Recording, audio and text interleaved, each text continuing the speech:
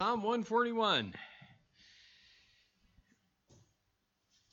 Whether it's raining or not, it's raining tears in Psalm 141, right? Because we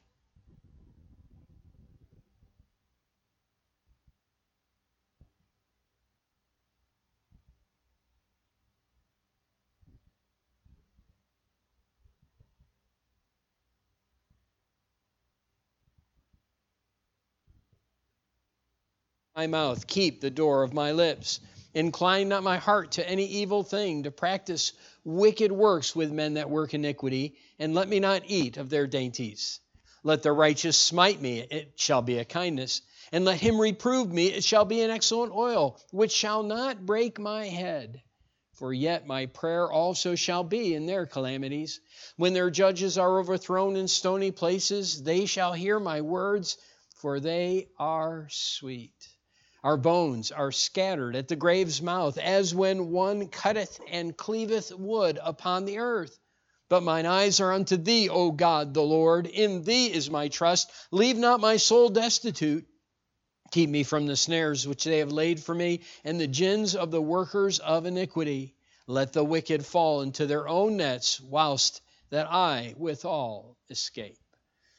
The psalmist needed God's help, and I am so thankful that the same God who helped him is the same God who's available today and is our friend and who's made us part of his family as we've been encouraged with that truth in the book of Colossians as we've been studying through that. So tonight, let's look at Psalm 141 and let's pick up on Roman numeral 4. I think that's where we left off, correct? So I want you to see, and we're going to look at the circumstances quickly. We'll see the circumstances in Roman numeral 4. And the circumstances are described both in verse 7, and then we're going to skip verse 8 and go to verse 9, and we'll come back to verse 8 in the next point. But the psalmist is sharing his circumstances. Well, maybe we should go back and let's quickly do this. We saw the cry in verses 1 and 2. And he was crying with his whole heart, and he was asking God to hear. And he prayed for God to do something else too, remember? Hurry! Lord, I need you. I need you to work now. By the way, isn't that how we pray so often in our difficulties? So his prayer was for God to work. His concern that he had in his difficulty. By the way, these are things that we don't often talk about, but they're concerns we should have as well. In verse 3, he was praying that he wouldn't declare things he shouldn't declare. Set a watch, O Lord, before my mouth. Keep the door of my lips. And we shared this truth. I've heard verse 3 preached so many times about just asking God to control your mouth. But the context is trials. And in trials, we are often tempted, and many times we use our tongue in a way that we shouldn't use it. We say things we shouldn't say. And sometimes in the frustration of the moment, the pressure that we're under, we can say rash things. We can say wrong things. We can blame God. There are a number of different ways in which we might respond in an improper way. We might lash out at people who are trying maybe to help us. But, just leave me alone. I'm fine. Right? Set a watch, O Lord, before my lips. Before my mouth, keep the door of my lips. God, keep me from saying things I ought not say when I'm under pressure. What a lesson. And so the concern, I might declare things I ought not declare. I might desire things I ought not desire. Verse 4, incline not my heart to any evil thing. Sometimes in difficulty, people throw aside that which is right and start following their own way. How many people do you know who've gone through hard times and they got out of church rather than got more faithful to church? Isn't that true? You see, our heart, there's one of two ways. We either get, as some say, bitter or better in difficulty. And bitter people who respond and say, why did God do this to me? This isn't right. Those kind of people often stray from God and their heart becomes inclined to the things that are wrong. Sometimes they stop going to church. They stop reading their Bible. They stop serving God because of their difficulty. Others are drawn to God through the difficulty. And he was just praying that God wouldn't incline his heart to do the wrong things or go with the wrong people and do the wrong kind of things. So he might desire things. And then he thought, and he was concerned that he might do things he shouldn't do. And verse 4 talks about that practice wicked works with men that work iniquity. And wrong hearts' desires lead to evil actions, and that is a temptation. And then we saw the challenges, verses 5 and 6 and 9 and 10. The challenge of critical people. You never had anyone criticize you when you're in difficulty, have you? Job, you're not right with God. People say things. Oh, have you had people say just, I don't know how to, dumb things when you were in trouble? I mean, things that maybe they meant to be a help, and it was kind of like, yeah, thanks. I appreciate that. And then maybe you've had people do what they did to Job, critical. And that's what David talks about. Let the righteous smite me. It shall be a kindness. Let him reprove me. When their judges are overthrown in stony places. Again, those that are critical of him, they're going to hear my words. And what kind of words are David going to give him? Ha! You deserve it because of what you did to me. Is that how he's going to act? No. What are his words going to be like? Yeah. So when they're facing difficulty, he's going to be a help to them. All right, so we've seen the challenges of critical men and then conniving men, verses 9 and 10. Now the circumstances in verses 7 and 9. First thing we find is his description of the situation that was going on. Now I'm thankful that in our passage, the writer doesn't describe the exact plans of the enemy, nor of exactly what's happening and going on in his life. Look at verse 7 again. Our bones are scattered at the grave's mouth, as when one cutteth and cleaveth wood upon the earth. He doesn't even talk about what is going on. He doesn't say this is what the enemy is doing. He doesn't talk about a particular situation. And I'm thankful for that, because if he did, we would have a tendency to say, that doesn't apply to me. But what's great about this psalm is that anyone in difficulty, no matter what it may be, whether it's people or whether it's circumstances that have come our way, anyone in trouble can look to Psalm 141 and find help. Anyone who's in great difficulty can come to this passage, and because God didn't say this was his problem, we can't excuse this chapter and say it doesn't apply to me or it can't help. You see, the truth of the matter is, he never told us what it was going on exactly in his life, and we don't know. We can surmise things, we can look at it, and we can parse different statements and maybe come up with an idea of where we think, but we don't know. And thus, we'd have to say this: Psalm 141 applies to our situation as well, whatever it may be. Remember that. So there are things to be a help. So how deep a problem can God help you with? Well, he shares in verse 7 how great danger he was in. This is not a pretty picture, okay? Our bones are scattered at the grave's mouth. You say, what is he talking about? Well, let's just put it this way. Severe problems. Would you not use that to describe it? Let me share with you what I read. Albert Barnes, who I enjoy reading. I think he has some good comments many times to make on passages. He explained verse 7 this way. He said, "We are indeed now like bones scattered in the places of graves. We seem to be weak, feeble, disorganized. We are in a condition which of itself seems to be hopeless. As hopeless as it would be for dry bones scattered when they were buried to rise up and attack an enemy." The reference seems to be to the condition of David and his followers as pursued by a mighty foe. So his hope was not in his own force, his own ability, because he didn't have any. He was like dry bones. But his hope was in the power and interposition of God. So have your problems been like that lately? Our bones are scattered as at the grave's mouth, as when one cutteth and cleaveth wood upon the earth. Hey, we can relate to this one probably a little bit better. You ever been to a wood chopping contest? Ever seen it? I don't even remember where it was. We were at a fair or someplace where they had a wood chopping competition. And so these guys, they just have a log, and it's already started, and then they have their axes, and man, they go to it. And when these guys do it, I mean, if I did it, I'd probably swing twice, and I'd be like,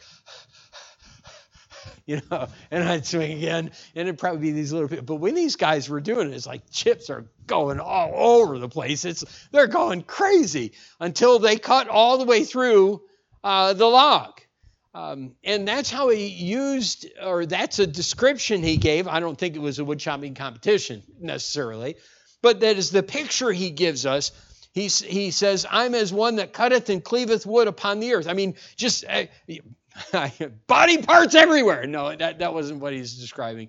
But he's saying, look, it's the situation is I'm being attacked. The chips are going everywhere.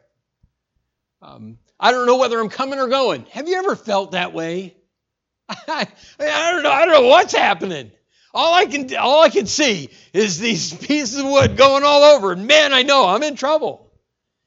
And that is the description he gives us to remind us that, look, our problems can be great. Our difficulties can be great. The danger we face can be great. But look, there is nothing bigger than our God. Nothing. So, okay, the chips are flying, and we don't even know what's going on necessarily. We can't even keep track of things. And I've been there at times. But there's a God in heaven who's in control, and we can cry unto. So great danger. And then serious deception. Verse 9 gives us that picture. Not only grave danger, but deception. And by the way, deception that he couldn't protect himself from. What does he ask in verse 9? Keep me from the snares. Okay, Lord, I don't have any control over this situation. You don't have any problems like that, do you? Yeah. Whether it's as simple as, and it's not a simple situation, as you're driving down the road and you lose control of your vehicle in the winter, or even when there's been a heavy rain and you hit a spot of water, your wheels start to spin and you're out of control. Okay, I know you've never had problems like that, I'm sure. But if you ever do, there's situations that are out of our control. And that was his description. He says, look, there's deception going on, and I need you to keep me from these snares. I don't have control over what these men are doing. I don't have control over where they're putting the traps. I don't know what they're doing. I don't know what they're scheming, but God, I know you know. And I know that you can deal with this situation. So when I'm in circumstances where I don't know what I'm going to do or how I can deal with it or what I can do to take care of this difficulty that I'm in, I have a God that, by the way, is watching and knows all about the deception. He knows all about the things that are coming next. He knows the next roadblock you're going to face. He knows the next step.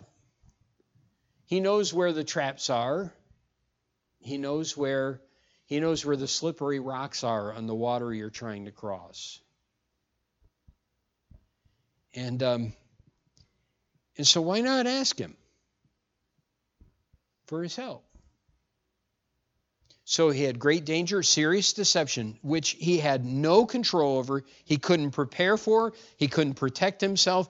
It's one thing when you can see the blows coming. It's another thing when you don't know what's coming next. We use the term you get blindsided. You ever been blindsided? You don't know what's coming. And so you need God. Let me tell you, Psalm 141 is just a reminder. I need God. And that's why verse 8, to me, is the sum of and the wonderful encouragement of Psalm 141. And let's put it this way, and it may not sound like an encouragement, but it is the commitment. I want you to see the commitment. Because in verse 8, the psalmist looks to God and says, okay, you are the one I'm trusting in. And that is the place to look. But mine eyes. All right, so my bones are scattered all over the ground. I'm like dry bones. I don't have any strength. I don't have any ability. The wood chips are flying, Lord, and man, it's out of control. I don't know how to handle this. I don't know what to do. God, there are snares that are coming. I need you. So mine eyes are unto thee, O God the Lord. If there isn't a better verse in the psalm. But mine eyes are unto thee, O God the Lord. Say that with me, all right? Say it together. Join with me. But mine eyes are unto thee, O God the Lord. Remember that. First statement, to look. The first phrase indicates hope, expectation. He had confidence. God is able. Oh, here's the thing. He had confidence not just that God is able, and that's evident, but mine eyes are unto thee, O God the Lord. I know who you are. I know what you can do. So he believed God was able. But not only that, he believed because the way he words it here, he believed that God cared. All right, mine eyes are unto thee. You are God the Lord, and I know you care about me. He was doing what Peter encouraged us to do, casting all your care upon him, for he careth for you. So he believed God was able. He believed God cared. He believed God would do something about this struggle. So there's hope. There's expectation. I'm looking. It also, this phrase, mine eyes are unto thee, indicates dependence. He wasn't looking to God and trying his own schemes. I'm going to do this. I'm going to handle it. But he was resting on God and God alone to provide, because he understood he was dry bones. The look indicates he knew a good God would do what he had promised. And we've already said this, but what was David promised? If this was indeed when Saul was chasing him, what was David promised? That he'd be king. Okay? Promised him the kingdom. So then David can't die if he's going to get the kingdom. So it's a statement of, okay, God, I know you have a plan for my life. Mine eyes are unto you, and you're going to have to take care of it. No crisis could take his life. He had hope based on the promises of God. And by the way, when the axe of suffering is cutting on the wood of our lives, it's good when we can look to God with hope and expectation.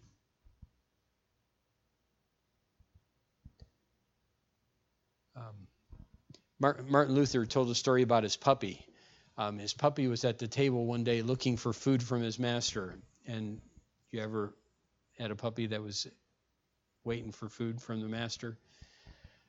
I saw one on those Funniest Home Videos where they put the food on the dog's nose and the dog had to wait, and it's just saliva's pouring. Okay, well, anyway, you can get that picture. But anyway, with Martin Luther, the dog was watching with open mouth, motionless eyes, focused on the one because he was expecting something. And after pondering the scene, Luther made this statement: if I could only pray the way this dog watches the meat. He said all his thoughts are concentrated on the piece of meat. He has no other thought, no other wish, no other hope, just the meat. And that's a picture of David in our passage. Okay, God's holding the meat. That's where my attention is. You can't distract me. He's the one right there. Trust in him. And that's, let me tell you, that's the way we need to come to God. Right? Sometimes we get so self-confident that I don't doubt maybe sometimes God allows the wood to be chopped just so that we'll look with longing to him. And say, God, I need you. I need you. To look and then to lean. But mine eyes are unto thee. That first statement is powerful. O God the Lord. And then what does he say? Say it with me. The next 5 words. In thee is my trust. All right, say it again. In thee is my trust. Now I want you to say it like you mean it. In thee is my trust. Not only was he going to look, but he was going to lean. When a storm hits, have you ever been outside? You saw it coming? Sheets of rain. You just see them coming. And they're moving towards you. And hey, if you're in a situation like that, what are you looking for? Shelter. As soon as I can get it. Fast as I can get it. Wherever I can get it. I'm going to get under something. I'm going to get, someplace to keep me dry, to keep me safe. You look for a place of refuge. When he said in verse 8, in thee is my trust, it means to flee for protection. So here are different pictures. First is a focused look. I'm looking nowhere else. God, it's you. And then the second picture is that, where am I going to go? Well, in my difficulty. By the way, where am I going to go in my trouble? A lot of times people go to their own understanding. A lot of times people go to other people. Sometimes people go all different ways, their own reasoning, their own ideas, their own thoughts, when in reality they need to run to God. Say, this is where I'm going to rest. Now, it doesn't mean that we don't use our head. It doesn't mean that we don't make plans. But in any plan and in any action I take, it needs to be with the understanding, God, I'm looking to you. I'm trusting you. I'm leaning you. And I'm here under your refuge. And I don't want to step anywhere that you don't want me to step. I need you to protect me. And that is the man that God can work in and through. So our commitment should be to look, to lean. And then I put it this way, to love.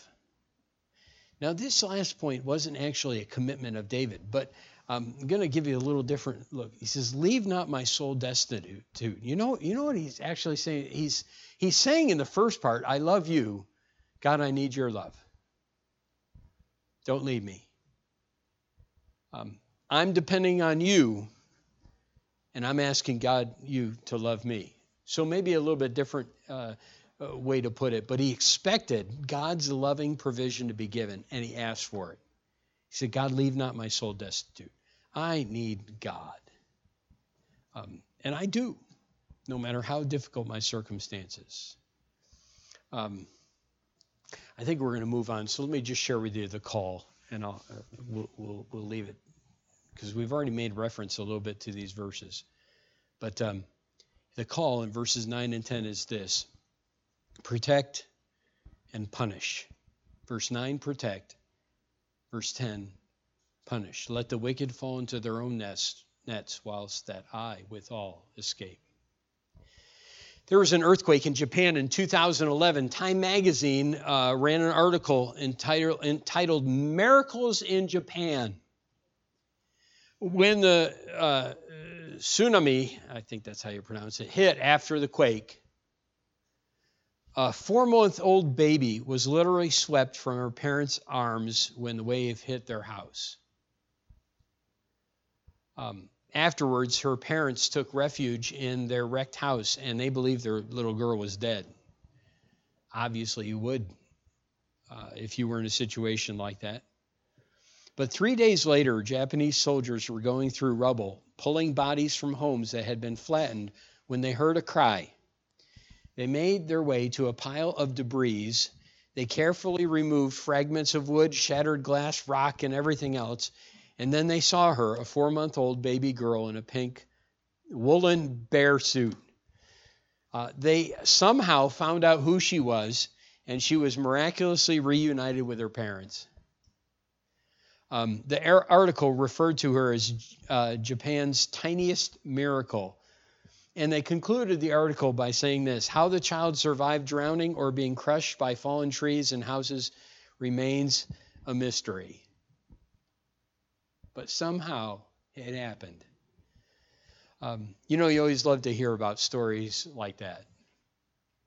David's life was a story like that. And do you know who he attributed the fact that he survived the flood and the storms to? God. And it was because he looked to God. I don't know what kind of miracles you need. I don't know what's going on in your life, but I do know this.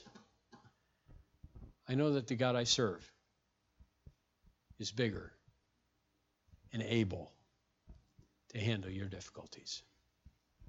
So look and lean and love him. And I think you'll be able to count on him to be faithful. I don't think that. I know that. And Psalm 141 tells me so. Father, I thank you that you're such a great God, and I'm thankful that even in a situation where we need miracles, we have a God who's greater than any problem we could ever face. May we trust you, lean on you, look to you in every difficulty, and find, as David did, that we serve a great, faithful, loving Father in heaven. And I pray these things in Jesus' name. Amen.